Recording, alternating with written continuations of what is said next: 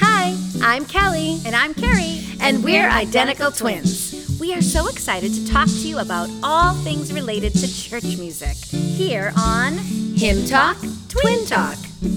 Now, each week we will break down a hymn. It could be an old favorite, Or it could be one you've never heard of. but it is our prayer that you will worship with us no matter what song it is.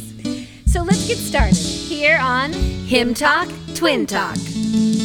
Hi, everyone. Hi, everyone. I'm Kelly. I'm Carrie, and we're identical twins. And we are here for another episode of Hymn Talk, Twin Talk. Do you really need us to tell you the name of the podcast? I mean, you just picked it from your podcasting app.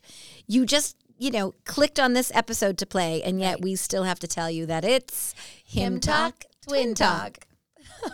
Well, we want to remind you who we are because we are doing something very different today. We kind of have a big announcement. Yes. So we're very excited for Christmas. Yes, and you might not know this about us, but Carrie and I are pretty crafty. I feel like we used to be. I consider myself crafty. Really? What was the last thing you crafted? I don't get to use the cricket sound that often. No, I just did a stocking stuffing program at the church, for children in need. And I pulled out my sewing machine and made a bunch of stockings. That's amazing. When was the last time you were crafty? So I decorated my bulletin board at school. Okay, so that counts. That totally counts. Well, we are inspired Yes. from a hymn from an upcoming episode. Yes. And we've decided to create our very own One of a kind. exclusive Limited edition Hymn Talk, Twin Talk Christmas ornaments. Yay! So, in an upcoming episode, we'll be talking about a beautiful Christmas carol. I mean, I love it. And I don't think it's like one of the big ones. Do No, you? it's not. I'm not even sure it's a Christmas carol. We'd have to really dig into that. Right. Like, because what is a carol? it just seems like a Christmas hymn. Yeah. So, we will be talking about Angels from the Realms of Glory in a Christmas episode. And we thought just in preparation for that and in excitement over this episode, we would create our very own Angels from the Realms of Glory Christmas ornaments. We want you to have a Hymn Talk, Twin Talk ornament. So please find us on social media in coming weeks. Yes. Very soon. It's coming fast, Carrie.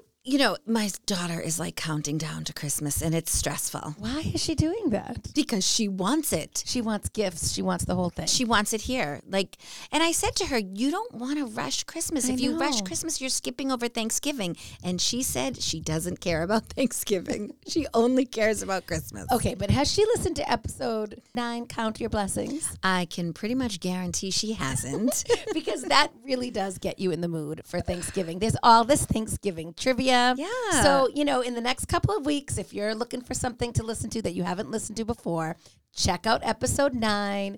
It's the awesome, fun, sweet, singable hymn, Count Your Blessings. I love it. But it's also a lot about just Thanksgiving and being grateful.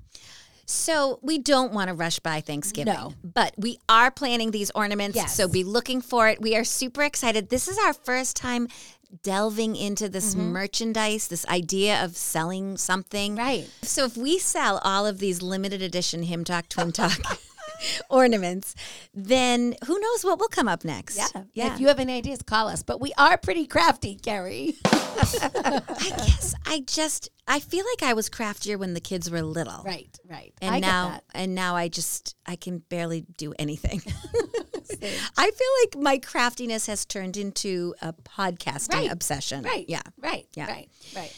Well, speaking of podcasts, We are here to talk about a hymn. yes, not just Christmas ornaments. No, and not Angels from the Realms of Glory, although that will be coming up. Yes. Today we have a hymn that came as a request from one of our most loyal, most lovable Hymn Talk, Twin Talk listeners. Yes, we have so many connections with this listener. Her name is Jill. Yep. And she lives locally, and we've met her. Yes, she's been able to come to the church, and she's been able to see some of our live episodes that we Yep. do. And she has already given us 2 suggestions for the podcast, which is so funny. You wouldn't expect us to be on her third. Right. She has already suggested the awesome song. I mean, I loved this episode. It was Love Lifted Me. Yes. If you haven't listened to Love Lifted Me, that was episode 34. I love that song. That's like a song from our childhood. Yep. And it was so much fun and very sweet. I just love that episode. Then she went on to do another hymn from our childhood.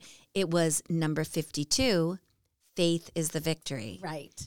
So Jill has awesome taste in hymns, Yes. because those 2 episodes were so good. And maybe we wouldn't get to her third request, Right. but another listener, follower on Instagram requested the same hymn. That's right. So this is someone we do not know. Nope, this woman her name is Judy. She's a follower on Instagram. She says she loves the old hymns, but she currently worships at a church that they don't do them. Right. So when she hears our hymns on our episode, she's just brought back to her childhood days. It's very sweet, and she gets to reminisce, and it's nostalgic. Right. She loves the old hymns, and she requested the same hymn. So that's it. We have to do it. We have to. Jill and Judy. For Jill and Judy, these 2 ladies. So Jill has this funny story. She Okay. says that she sang it in Sunday school as a kid. So I'm not sure I would classify this as a children's hymn, but she sang it in Sunday school.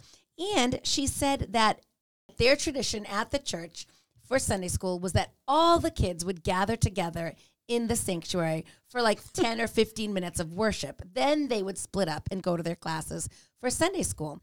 And she said that when they gathered together, she can remember singing this hymn and We've a Story to Tell to the Nations. Well, We've a Story to Tell to the Nations. Right. That was episode 21. Right. It's so funny to me. Like, we're on episode 69, and we have so many hymns that we've already done. There's just so many hymns that we can talk about that we've already done. Yes. It's Yes. crazy. I mean, so check out 21 if you haven't Sure. yet. Check Sure. out 21. We have a story to tell. Now, we have to announce today's hymn. So Judy wants it. Jill wants it. We've talked about it. Here it is. Who is on the Lord's side? Who is on the Lord's side? Kelly, I don't have any recollection of singing this as a kid. No, me neither. So Judy said that she loves verse 2. Right. She said verse 2 is her favorite, and that's kind of cool because honestly, most people like verse 1 or verse 4. Right. I think it's so cool. She She's likes verse picking 2. verse 2. Yeah. Yeah, Judy likes verse 2. She says it talks about putting your armor on daily. And she said, we need to do that. Every day we wake up and we want to put our Christian armor on and be ready to face the world. She says things happen in our world. And the church, we as Christians, we need to stand up and be strong and face them with boldness. Right. I think that's so great. I know. We should all be thinking that. Why don't we sing, Carrie, verse 2? Okay, since that's the one that Judy liked the best. Not for weight of glory, not for crown and palm. Enter we the army, raise the warrior psalm. But for love that claimeth, lives for whom he died. He whom Jesus nameth must be on his side. By thy love constraining, by thy grace divine, we are on the Lord's side. Savior, we are thine. That's verse 2. Yeah. Judy's favorite. Yeah, so Judy says she loves when we sing Enter We the Army. We are the army, and we are entering every day. So why don't we give all the words? Okay. All right, so we've been sharing the piano playing of Raluca Beaujour. She actually might be making an appearance on an upcoming episode. Yes. But yeah, we love the way she is just working to keep hymns alive and share hymns with the world. So she's playing the music for us, and let's read the words. Right. This is all 4 verses, even though we did just sing the second verse. Yeah, we can read it again. Who is on the Lord's side? Who will serve the King? Who will be his helpers other lives to bring? Who will leave the world's side? Who will face the foe? Who is on the Lord's side? Who for him will go? By thy call of mercy, by thy grace divine, we are on the Lord's side. Savior, we are thine. Not for weight of glory, not for crown and palm, enter we the army, raise the warrior psalm. But for love that claimeth, lives for whom he died, he whom Jesus nameth must be on his side. By thy love constraining, by thy grace divine, we are on the Lord's side. Savior, we are thine. Jesus, thou hast bought us not with gold or gem, but with thine own life blood for thy diadem. With thy blessing filling each who comes to thee, thou hast made us willing, thou hast made us free. By thy grand redemption, by thy grace divine, we are on the Lord's side. Savior, we are thine. Fierce may be the conflict, strong may be the foe, but the King's own army none can overthrow. Round his standard ranging, victory is secure. For his truth unchanging makes the triumph sure. Joyfully enlisting by thy grace divine, we are on the Lord's side. Savior, we are thine. So there's 4 verses, and technically there's a refrain. Yeah, it's kind of a cool refrain. It's a cool refrain. Did you all hear the words that kept repeating? That's the part that would be considered the refrain. And it's cool because it's an answer to the question. It is an answer to the question. What other hymn did we do recently that asked the question and had us answer it right in the hymn? Oh, I know. Tell us, Carrie. I wonder if anyone else knows. I wonder. Here I am, Lord. Yes. Yeah. Yes. Yeah. Yes. Now, that day in that episode 65, if you haven't listened to it yet, we talked about questions in hymns. And a lot of the times the questions are rhetorical. Right. But here is another example of the question not being rhetorical. Right. It definitely most emphatically gets answered 4 times. Right. Right. Okay. So looking at this refrain, this is what I think is so interesting. Okay. There's 4 lines to the refrain. Mm-hmm. The final 3 lines are all the same. By thy grace divine, we are on the Lord's side. Savior, we are thine. Mm-hmm. But that first line is different. And you might say then that it's not really part of the refrain anymore. It's still part of the verse. I know, but looking at the structure of the song, it has to go with the refrain. And some hymnal editor did it just like that, where they put the word refrain at that first line, even though it's different. And then the rest of the refrain just has one set of words. They don't keep repeating the words. Right. So looking at the lines that change, I think this is so clever and so interesting. And it's one of the reasons why I can't wait to learn more about this hymn writer, because I really love this pattern. Verse 1, by thy call of mercy. Mm-hmm. Verse 2, by thy love constraining. Verse 3, by thy grand redemption. Verse 4, joyfully enlisting. And in those 4 lines of the refrain, we get the salvation story. Right. And we see that right in verse 1. He has shown us mercy. Yeah. Then 2, by thy love constraining. I had to look up the word constraining. What's that? Yeah, What's I mean, that? I know feel it? like it doesn't make sense because I thought constraining had to be held back or held together. And I'm like, why would the love be held back? Right. I actually thought that too, but no, constraining means that it compels you to do something. Like you can't not do something. I think it confuses me because I'm thinking of restraint. So when I hear constrain, for some reason I'm thinking restraint, holding back. It compels or forces someone to follow a particular course of action. Wow. So maybe that sounds like you're being forced to do something. But when you're saying that the love is constraining you, it's like, oh, once you see this love, you can't help but do something. You're compelled. And then verse 3, thy grand redemption. you are forgiven, you are redeemed, you are saved. Right.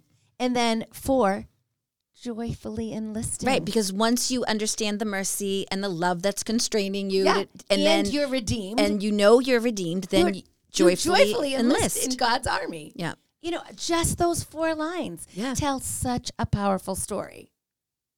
I mean, the woman who wrote the words is Frances Havergal, and she really does have a way with words. Yeah. I mean, just that could be its own hymn. Right. Like all the other stuff about, the army and right. You actually could just take that refrain and like expand it a little bit and make that its own song. It's mercy, it's love, it's redemption, and then it's serving. It's joyfully serving. Right. How could you not?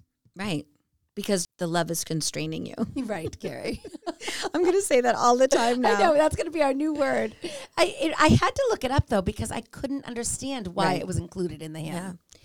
And that's the problem with hymns, is that if people sing them and don't understand them, it makes them not enjoy them, or it just makes them not have any connection and meaning. It doesn't have any meaning to them. That's why Hymn Talk, Twin Talk is such an important show. So important. All right, so the woman who wrote the words, we love when we get to talk about female hymn writers. And this one is so unique because 3 different people had a part in the writing of this hymn. And 2 of the people were women. Yeah. So the words are by Frances Ridley Havergal. And the music is by Caroline Louise Reichart. And then a third person, a gentleman that we know well here on Hymn Talk, Twin Talk, John Goss actually arranged it. Right. So he actually took the tune and put it together with Frances Havergal's words. Right. Well, let's talk about Frances Havergal. Let's start with her. She is the hymn legend. Frances Ridley Havergal was born on December 14th, 1836 in Astley, United Kingdom. Her father was a rector. Her father was a pastor of this church, and basically her little childhood years were spent in Astley at St. Peter's Church. Now, we can actually go visit St. Peter's today. I looked it up. Okay. And the building is there. I see pictures, and the stained glass is beautiful, but it doesn't seem like they're having services. It said on the website that they're not really having a lot of events, and they've combined with St. Bartholomew's Church, which is nearby. And so I don't think that they're, an active church in that building. So those people are probably now going to St. Bartholomew's. Yeah, maybe. But Frances Havergal and her father, William Henry Havergal, are both buried at St. Peter's in Astley. So you could go there and you could see their graves. Where's our captain? It sounds like that's a trip for me. This is your captain speaking. I would love to. Yeah, so we could totally go visit the building, although I don't know if there would be a church service that we could attend. She was the 6th and youngest child of the Reverend Henry Havergal and his wife, Jane. And the parents were both earnest, spiritually minded, evangelical Christians, and their home was rich in all holy influences. And from early years, she just showed her intellectual power. She was studying Hebrew, studying Greek, and she was writing verses at a very young age. Even by 7, her poems were soon admitted into the best religious periodicals of the day. Wow. But then Frances, they had some tragedy, and when she was 11, her mother died. Yeah. So they say that her grief was intense. And because she was a writer, Kelly, she wrote so many journal entries and diaries. Right. We have so much information about her.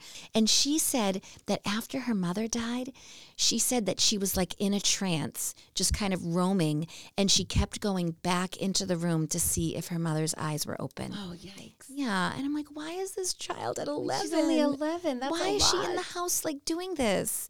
And I think she's the youngest of 6, and she just... people weren't really paying attention to her. Everybody was grieving. So throughout her childhood, she, her father's the rector of the church. Right. She writes about wanting to be a happy Christian. Oh. And she said she wasn't. She referred to herself in her writings as a naughty girl. Oh, my goodness. I know.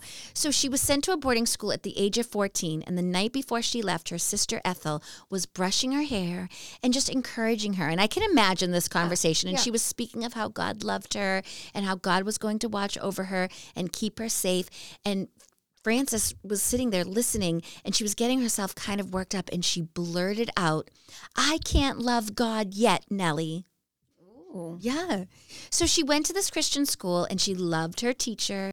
In February 1851, she wrote in her memoir that she had a close relationship with a young teacher named Caroline Cook. And Caroline asked her, this is a direct quote. Wow. Attention, please. She asked, "Why cannot you trust yourself to your Savior at once? Supposing now at this moment Christ were to come, could you not trust him? Would not his call, his promise be enough for you? Could you not commit your soul to him, to your Savior Jesus?" And Frances writes about what happens next. She's talking to this teacher, Miss Cook. Right. And this is another quote. She says, "Then came a flash of hope across me, which made me feel literally breathless. I remember how my heart beat. I could, surely, was my response. And I left her suddenly and ran away upstairs to think it out. I flung myself on my knees in my room and strove to realize the sudden hope. I was very happy at last. I could commit my soul to Jesus. I could trust him with my all for eternity." Aww. I know. She says right then and there, she committed her soul to the Savior. And that teacher, Caroline Cook, ended up marrying her father and becoming Frances's beloved mother. Oh, Is that I don't know how I feel about that. Well, she must have brought Miss Cook home. She said to the father, the rector, she said, "This awesome teacher, this amazing teacher." And then The teacher had like a crush on the dad, and so she was being extra nice to the daughter. What? No way. She was just, being a good teacher and a good friend. I thought that was so funny. My goodness. So her favorite teacher at school ends up being her stepmother. How would you like that? Well, I think she was very happy. She loved this girl. She loved this woman. Of course, she goes on to write and write. I mean, hundreds. Now, the father was a hymn writer too. Now, I have a song that they could have written together. The tune is by the father, and the words are by Frances. Do you want to try it? Father and daughter hymn writing team. Totally. It's called "Thy Life for Me." Okay. Thy life was given for me. Thy blood, O Lord, was shed, that I might ransomed be, and quickened from the dead. Thy life was given for me. What have I given for thee? So, really interesting. This is an example of a question that doesn't get answered. Right. What have I given for thee? Mm-hmm. Words came easy to her. So even like when I think of this song, even though it almost sounds like labored in this hymn, I feel like standing on its own, the words just flowed freely and effortlessly from her. Right. So she was writing to a friend, and she said this when she described her feelings when she was writing hymns. We actually have another exact quote. Oh, let me hear it. Attention, please. So she said, "Writing is praying with me, for I never seem to write even a verse by myself, and I feel like a little child writing. You know, a child would look up after every sentence and say, 'What am I to say next?' That is just what I do. I ask that at every line. He would give me not merely thought and power, but also every word, even the very rhyme. Very often I have a most distinct and happy consciousness of direct answers." Aww. We hear of hymn writers all the time who say, "I didn't write it, God Right, did." of course. I mean, but for her to word it that way, and when she says like a little child writing, I think back to like when we would try to get the kids to write their thank you notes. Yes. Dear Aunt so-and-so, Right. thank you for the truck. What do I say next? Well, say how fun it is to play with it. It's really fun to play with. Right, What do I right. say next? So they keep coming back with what do I say next? Right. And that's her. Except she's not asking an adult. She's asking God. Okay, she looks up and says, "Okay, God, what do I say next?" Right, I think it's such an awesome way to picture her. Mm-hmm. Yeah. So she kind of died young, Kel, at the age of 42. Oh. She had like typhoid fever, and people were praying for her. They wanted her to get better. And we actually have another quote. She said, "I did not want them to pray that I might get well at all. I never thought of death as going through the dark valley or down to the river. It often seemed to me a going up to the golden gates." Aw. So she was not afraid to die. A few years later, she battled perionitis, and in 1879, she died. Wow. And yeah, I mean, she did not live long. She never married. She never had kids. She still had a ton of hymns in that very short amount of time. Yeah, she has so many good ones. Right. She's definitely like, we have that hashtag hymn legend. Yes. We're going to be sharing her other She is a hymn hymns. legend. Yeah. But this poem, these words find themselves in the hands of. John Goss. Now, John Goss is an amazing composer. We talked about him. Just a few episodes ago. Yeah, Kelly, he's the guy who did the music behind Praise My Soul, the King of Heaven. The late Queen Elizabeth's favorite hymn. Yeah. Now, John Goss, he's the one. He finds the music. He finds Havergal's words, and he's the one who creates it and makes it a hymn. Amazing. And he has to adjust it a little bit. Right. Maybe he adds a line here or there of music to make it fit. But he's the one who really creates this hymn. Right. So John Goss was born on December 27th, 1800 in Hampshire, United Kingdom. Is it Hampshire, Carrie? Yeah, probably. But John Goss is pretty awesome. We talked about him before. He was the one who ended up being the chorister at St. Paul's. He went to school there.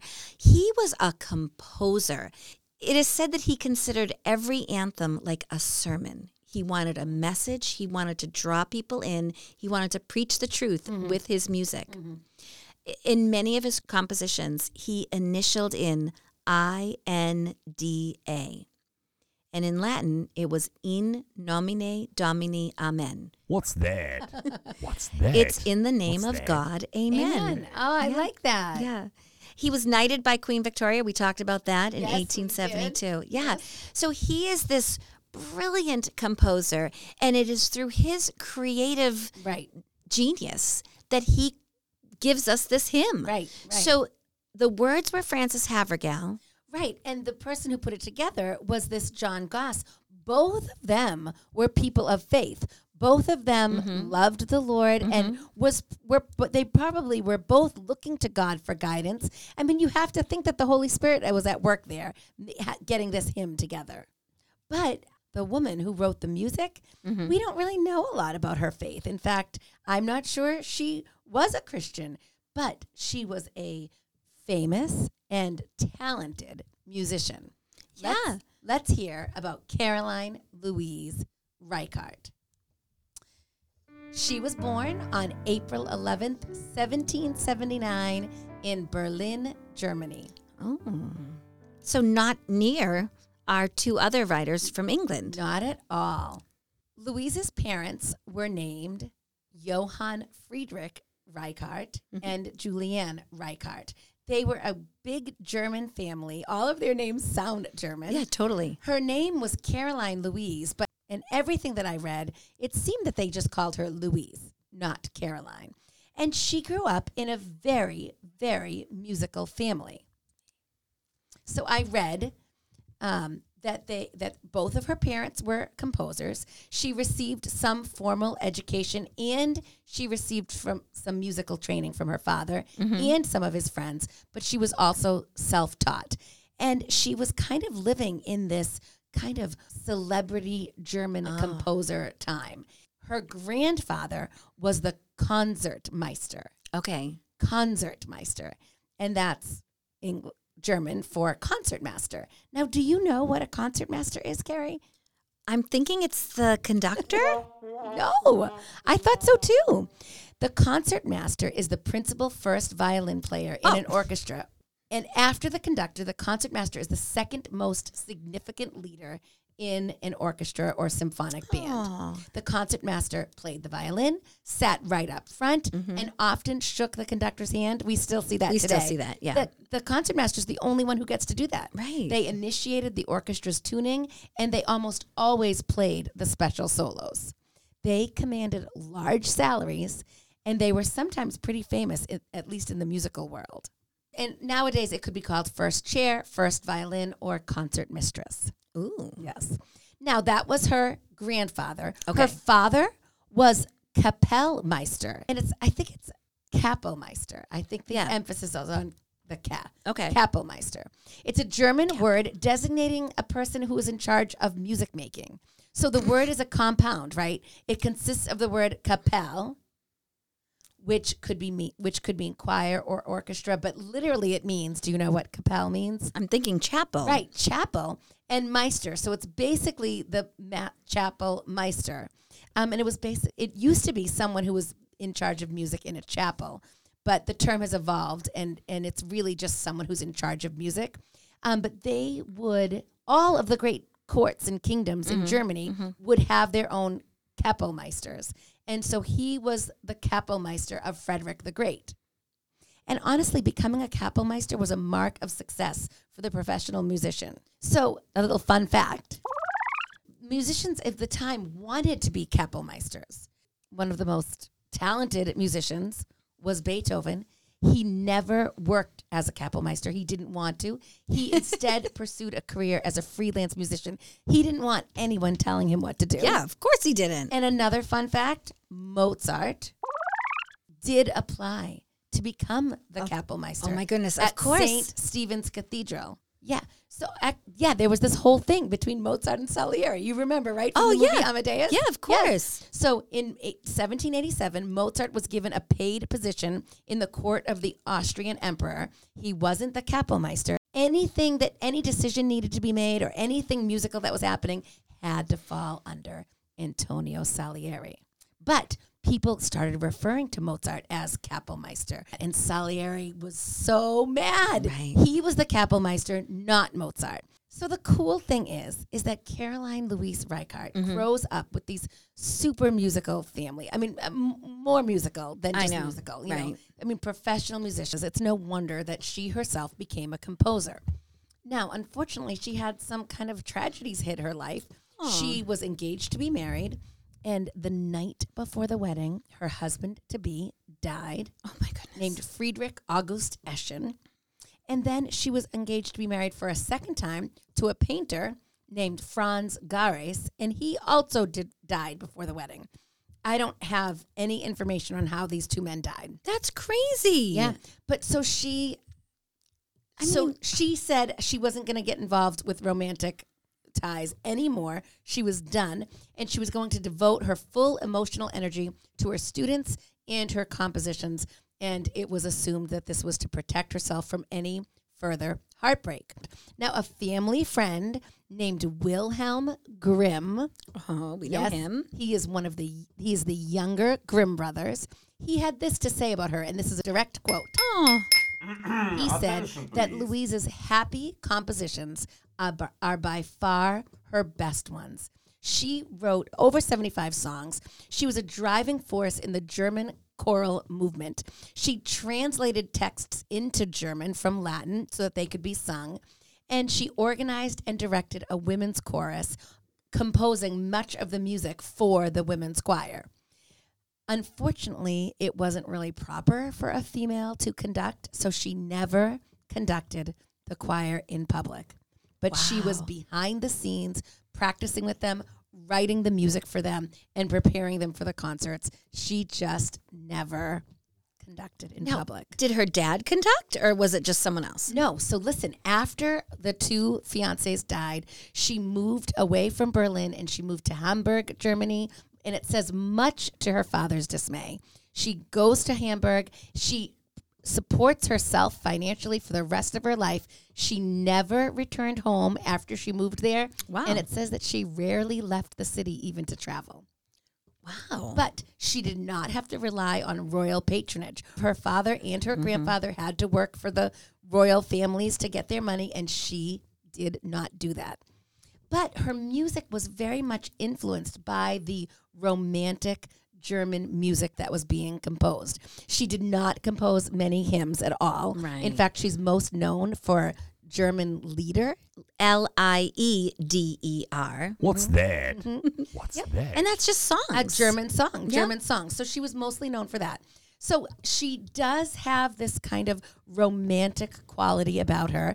Now, romantic back then didn't mean like lovey-dovey at all. It just meant, more expressive, and it was full of emotion Right. and full of maybe angst. I mean, Beethoven was one of the first composers to write in this style, and you can hear in his music that it's just so full of emotion. This is kind of like a musical nerd moment, isn't it? Yeah. Because we're talking about classical music now. M&M's, always fun. Not just hymns, Right. but when you hear who is on the Lord's side, I hear that German romantic sound. Yeah, and it doesn't really sound like him. Right. I mean, I have to say, when you and I just sang the second verse, it was just the two of us. Yeah. It had a little hymn-like quality. But if you were really to hear like sort of a choral group singing it with four parts, I feel like it almost sounds like it would be operatic in nature. Yes. It's very dramatic and Yes. theatrical. And doesn't that fit the romantic Yes. qualities Yes. at the time? So I did find other hymns that she wrote. They're just not many, and they're both in German. Everything that she wrote was in German. So I was able to find a hymn that she wrote that has been translated to English. No, you're not going to hear Carrie and I sing in German. No. But this is a hymn that she wrote called Upon the Cross Extended. And we're going to sing it for you. And we want you to listen for those romantic qualities that were around at the time. Upon the cross extended, sea world thy Lord suspended. Thy Savior yields his breath, the Prince of Life from heaven himself hath freely given to shame and blows and bitter death.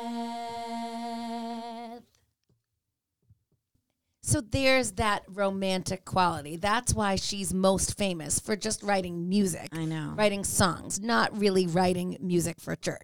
I did find another hymn Okay. that is called Who Was on the Lord's Side that is Frances Havergal's words, Okay. but a completely different hymn tune. Right. In fact, I think maybe in England or at least in Wales, this hymn tune is probably more common. It is a Welsh tune written by a Welsh composer. Should we try to sing that one? Yeah. So this is Who Is on the Lord's Side, words written by Frances Havergal, but music written by Caradog Roberts, much more recently, 1878 to 1935. And I read that people preferred this tune to the old one. Wow. Yeah, so let's try it. Who is on the Lord's side? Who will serve the King? Who will be his helpers, other lives to bring? Who will leave the world's side? Who will face the foe? Who is on the Lord's side? Who for him will go? By thy call of mercy, by thy grace divine, we are on the Lord's side, Savior, we are thine. That's totally different, and there's something that I really, really like about it. Well, I think it's more predictable. It's more understandable. It's kind of happier. It doesn't sound, like we're going off to battle. I mean, I like it better. Is that bad? Do you like it better? I don't like it better. Okay, so we're not twinning right now. I like the original. I think this hymn tune sounds a little bit more modern. Yeah. Well, I think it sounds more like a hymn. True. So maybe we should put this out there as a poll. Oh, that's a great idea. Yeah. Which tune do you like better? Well, I'm sure Jill and Judy are going to like the original. No, of course. I mean, I understand loving the original, but this one is surprisingly good. Mm-hmm. So let's look at these words. The words have stood the test of time. I mean, verse 1 is definitely a quote from Exodus. Okay, so this is Exodus 32. Moses is up on the mountain. He's getting the 10 commandments, and he's gone an awful long time. And God's people are, where is he? He brought us, out from Egypt. But Right. where did he go? He's been gone an awful long time. And Aaron says, okay, well, let's take off all your jewelry, all your gold, and let's make this golden calf, and now this will be your God. I don't know why they would come up with this idea. And God says to Moses, the people down there are worshiping someone else. Mm-hmm. They are being horrible people. My anger is burning inside me. I want to punish them. And Moses says, just wait, God, let me go and talk to them. Let me go talk to them. So Moses goes down with the tablets, and when he sees what's going on, he drops the tablets and they break. And he yells at them, I can't believe you're worshiping this golden calf. Have you forgotten everything that has happened? And I feel like he's like, I defended you. I know. I defended you to God. I talked to him for you and said that you were okay, and you're not. So he says, Exodus 32:26, then Moses stood in the gate of the camp and said, who is on the Lord's side? Let him come into me. And all the sons of Levi gathered themselves together unto him. Anyone who is on God's side, come with me. Right. They're the Levites. They're the priests. They're the high priests. God blesses them. And what does God tell Moses and the Levites to do next? Kill the other people who didn't come. The Bible says that there's 3,000 in number. So it's odd. I think this is an odd passage to be quoting in a hymn. Right. Because it's God sending his people to kill other people. Right. And, the Bible has so many wonderful stories and wonderful things that we can learn from. But there's a lot of violence and when, non-believers hear these things or read these things, it's hard to really come to terms with. Definitely. It happens all the time. I mean, even Pharaoh wanting the firstborn children to be dead. I mean, there's a lot of stuff that's really hard to read. Mm-hmm. There was evil in the world back then. There's evil in the world now, but it's hard. Mm-hmm. And so verse 1, I think, does kind of live in that, Old Testament time. Mm-hmm. But verse 2 immediately goes to Jesus. Who are we talking about here? Mm-hmm. Not for weight of glory, not for crown and palm. Who came to serve? Not for the palm branches that were thrown, not for the crown. I mean, Jesus came to serve. Enter we the army, raise the warrior psalm. So Psalm 91 has been called the warrior's psalm or warrior psalm. In fact, what I read from it is it's been used as a psalm of comfort for military families, which kind of makes me think she wasn't calling it the warrior psalm. This is not the one that she was talking of. There's nothing that says that this is the warrior psalm in any of the notes, but it is a psalm about, being strong and not being afraid, and how God will protect you. Mm-hmm. Surely he will save you from the fowler's snare and from the deadly pestilence. He will cover you with his feathers, and under his wings you will find refuge. Mm-hmm. His faithfulness will be your shield and rampart. If you say, the Lord is my refuge, and you make the Most High your dwelling, no harm will overtake you. No disaster will come near your tent. For he will command his angels concerning you to guard you in all your ways. So to me, that's a psalm of protection. And yes, maybe that's the psalm that she was thinking of when she wrote, raise the warrior psalm, something to give us comfort. Yeah. Another one that has been called a warrior psalm is Psalm 3. And again, it's this Psalm of David when he fled from his son Absalom, and he was praying that God would protect him, that God would deliver him. Arise, Lord, deliver me, my God. Strike my enemies on the jaw. break the teeth of the wicked. From the Lord comes deliverance. May your blessing be on your people. And then they say Psalm 18 was also a warrior psalm. I love you, Lord, my strength. The Lord is my rock, my fortress, my deliverer. My God is my rock in whom I take refuge, my shield and the horn of my salvation, my stronghold. So what these psalms have in common, whichever one she was referring to, if any, is that, you know, we do have enemies. We do have times of danger. We do have times where we're feeling attacked. So, you know, we can put on the armor, but we also have to put our faith in God. God will take care of us. God will protect us. And when we have those words in our head, we're braver and we can face anything. Absolutely. So that's what she's saying. Raise the warrior psalm. I think so, yeah. Yeah. So she references Jesus a little bit because he came not for crown, not for glory, not for psalm, but really she references Jesus now in verse 3. Right. Jesus, thou hast bought us not with gold or gem, but with thine own lifeblood. Yeah. And I just think that's such a poetic way of writing. Again, it's so Francis Havergal. Right.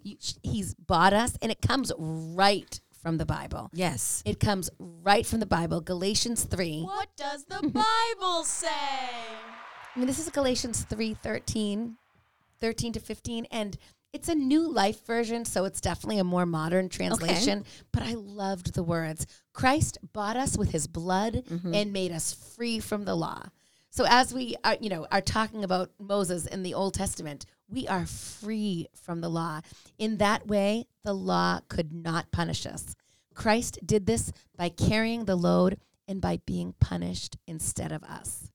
Because of the price Christ Jesus paid, the good things that came to Abraham might come to the people who are not Jews.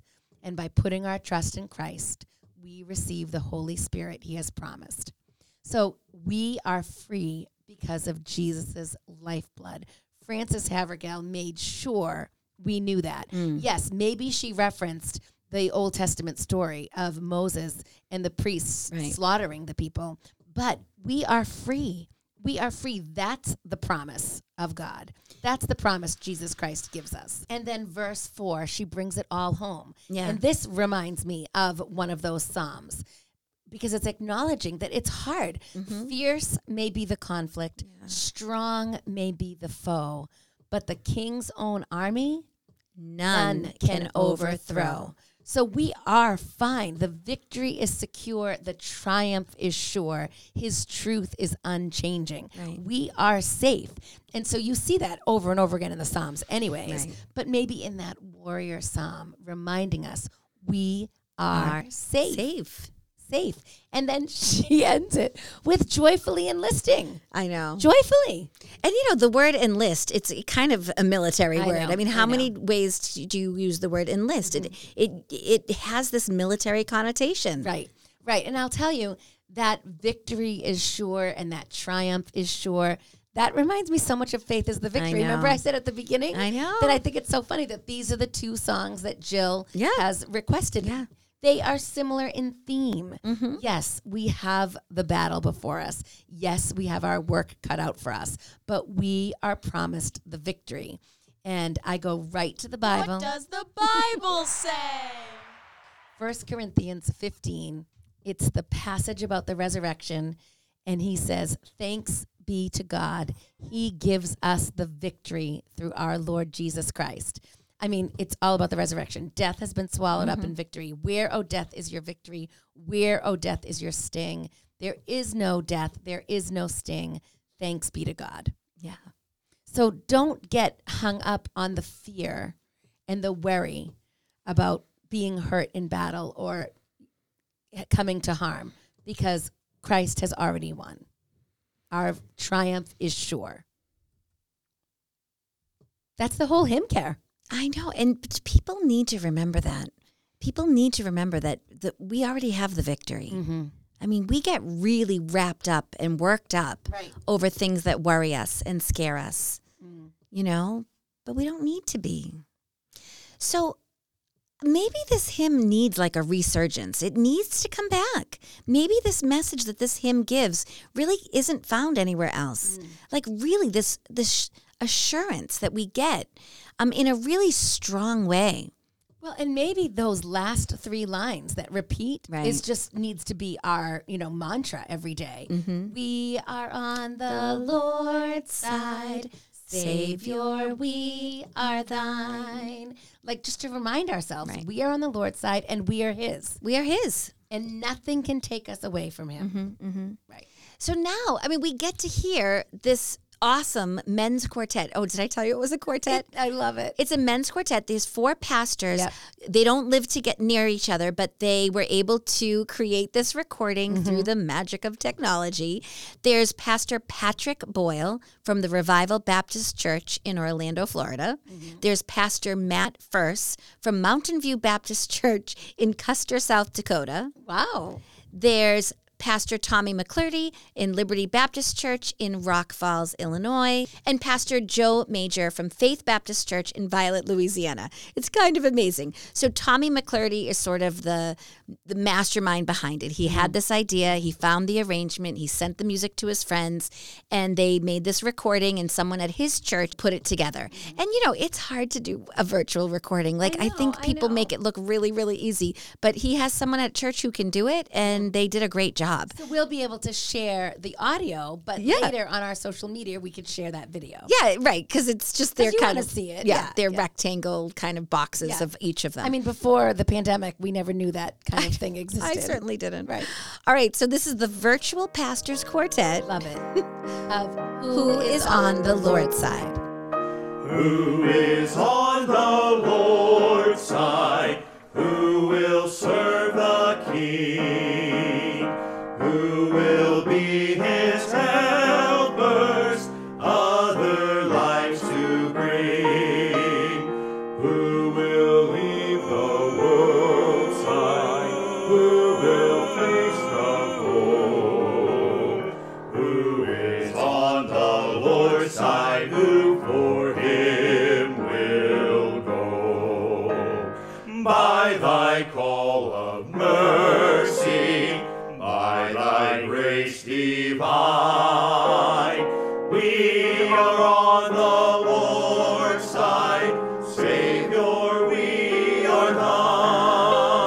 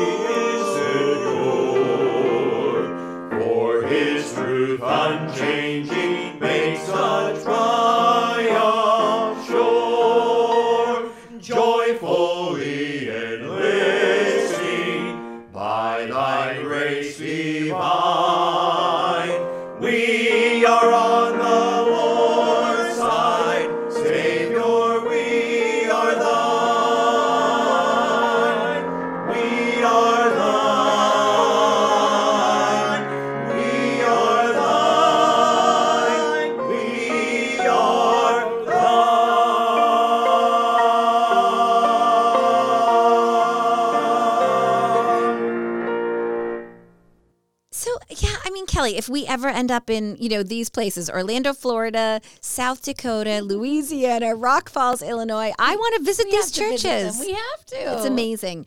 So thank you to Tommy who made this happen. Thank you to all the pastors who are so talented, right? A pastor who can sing like that, Cal? That's awesome. Love the recording. I mean, Kelly, we usually end with our hymn takes. Do you have a line? Do you have a verse that you want to share? I do. I think in verse 4, the king's own army none can overthrow. I think two things. One, it reminds us that that Jesus is king, that we're in the king's army. Like this is not anything of this world. It is all about Jesus Christ. And no one is going to overcome or overthrow him. Yeah. Right? Yeah. That's the message that us Christians need to hear. Let's not get all nervous and worried. Right. No one can overthrow him. Because he is king and we are in his army. Yeah. Yeah. Well, Kelly, I actually have to say that my favorite thing is the thing I learned today because I didn't know what constraining meant. That's your hymn So I totally love that I now know what that word means. And it's his love that compels us. Now that we know all that Jesus has done for us, we don't need to worry. We don't need to fret. We are on the Lord's side, period. Yeah. So thank you for teaching me about constraining. All right. Well, this is going to have to be an Instagram poll. Who knows what the word constraints mean? Well, I mean, this is so great. Jill and Judy have given us this hymn. We should introduce them. I have a feeling they would totally get along. I do too. Yeah. Thank you so much. Thank you to everyone who just tunes in, who listens, who talks to us about the hymns that they like and the hymns that they don't like. Yes. It's really fun. And you're kind of inspiring us and motivating us. Oh my gosh, are our fans constraining us? They are. We're compelled to do something. To do more. So we're making ornaments. Yes, we want to do more. We want to do more with hymns. Well, we're sort of dipping our toes in the waters of merchandise and maybe our own web store. I don't know, our own online store. Yeah.